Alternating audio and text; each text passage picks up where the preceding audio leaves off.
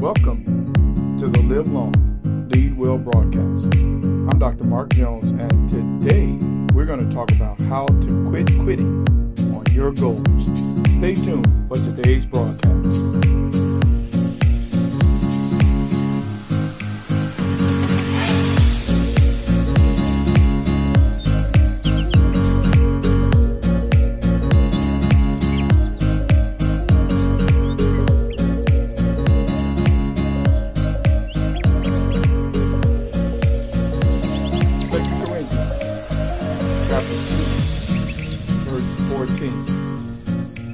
Thanks be to God, who always leads us in triumph in Christ, and through us spreads and makes evident everywhere the sweet fragrance of the knowledge of Him. How to quit quitting on your goals. Welcome once again to the Live Long, Lead Well broadcast. I'm Dr. Mark Jones, and that's exactly what we're going to talk about today. How do I get in a position where I quit quitting on my goals, my vision, my objectives? You know, there's so many people listening to the sound of my voice that have some great things in mind that you want to accomplish. But in order to be able to do so, you have to undermine this habit. I want you to pay attention to that word, habit. Quitting is a habit, and you have to undermine the habit of quitting on your goals. So how do we do that? Well, first of all, orientation matters.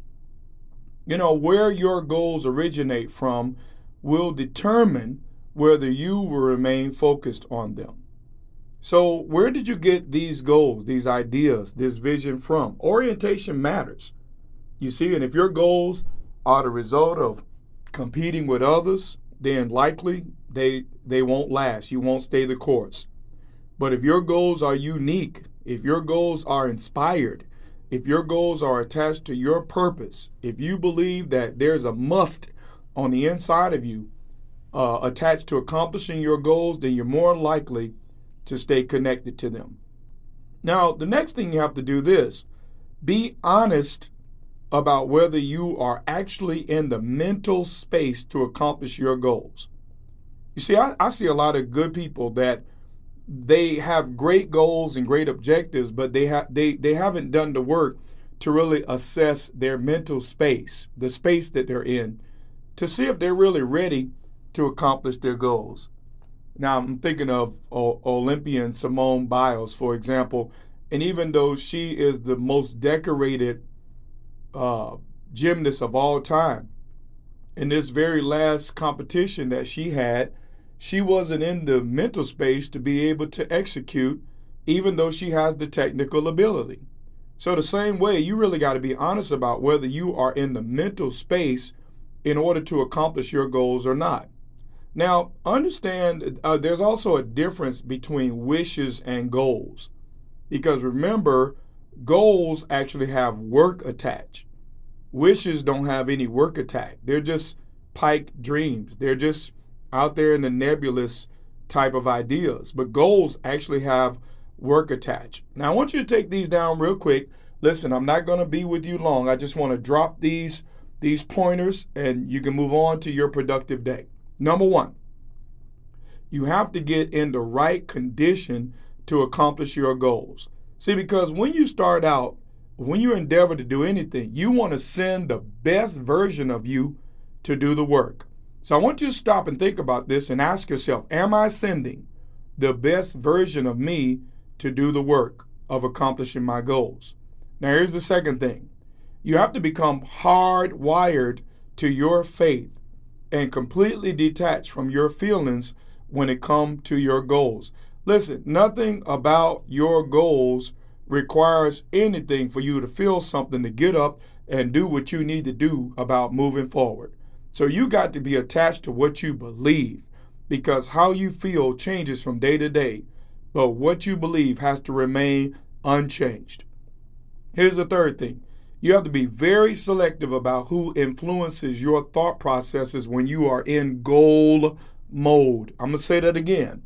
You have to be very selective about who influences your thought processes when you are in goal mode. Everybody, or not just anyone, I should say, should have access to influence you when you are in goal mode. Now, also, here's number 4. You got to make sure that you associate with people who have grit and determination. When you're accomplishing tough tasks, you need tough friends. So associations matter. Here's number 5.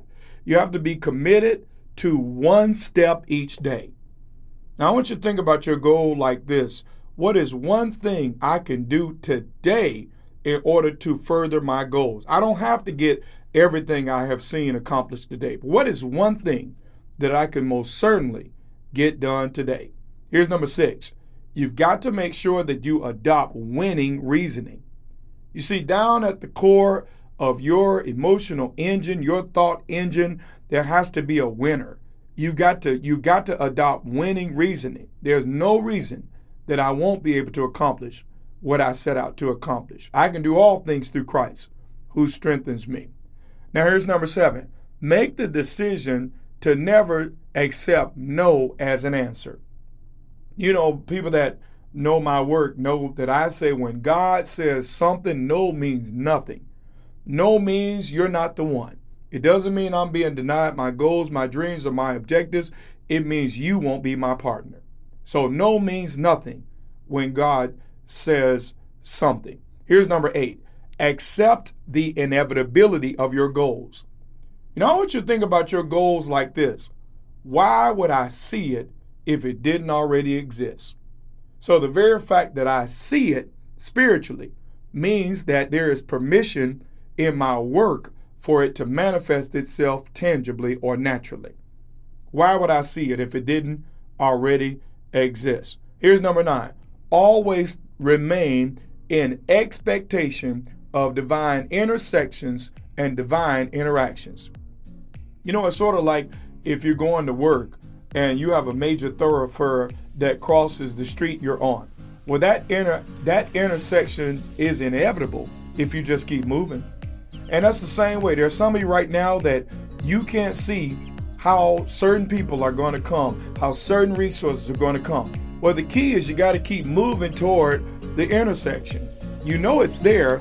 You just got to keep moving toward that intersection. And here's the last thing. You got to make sure that you address any negative conversations within yourself so that they do not undermine your resolve.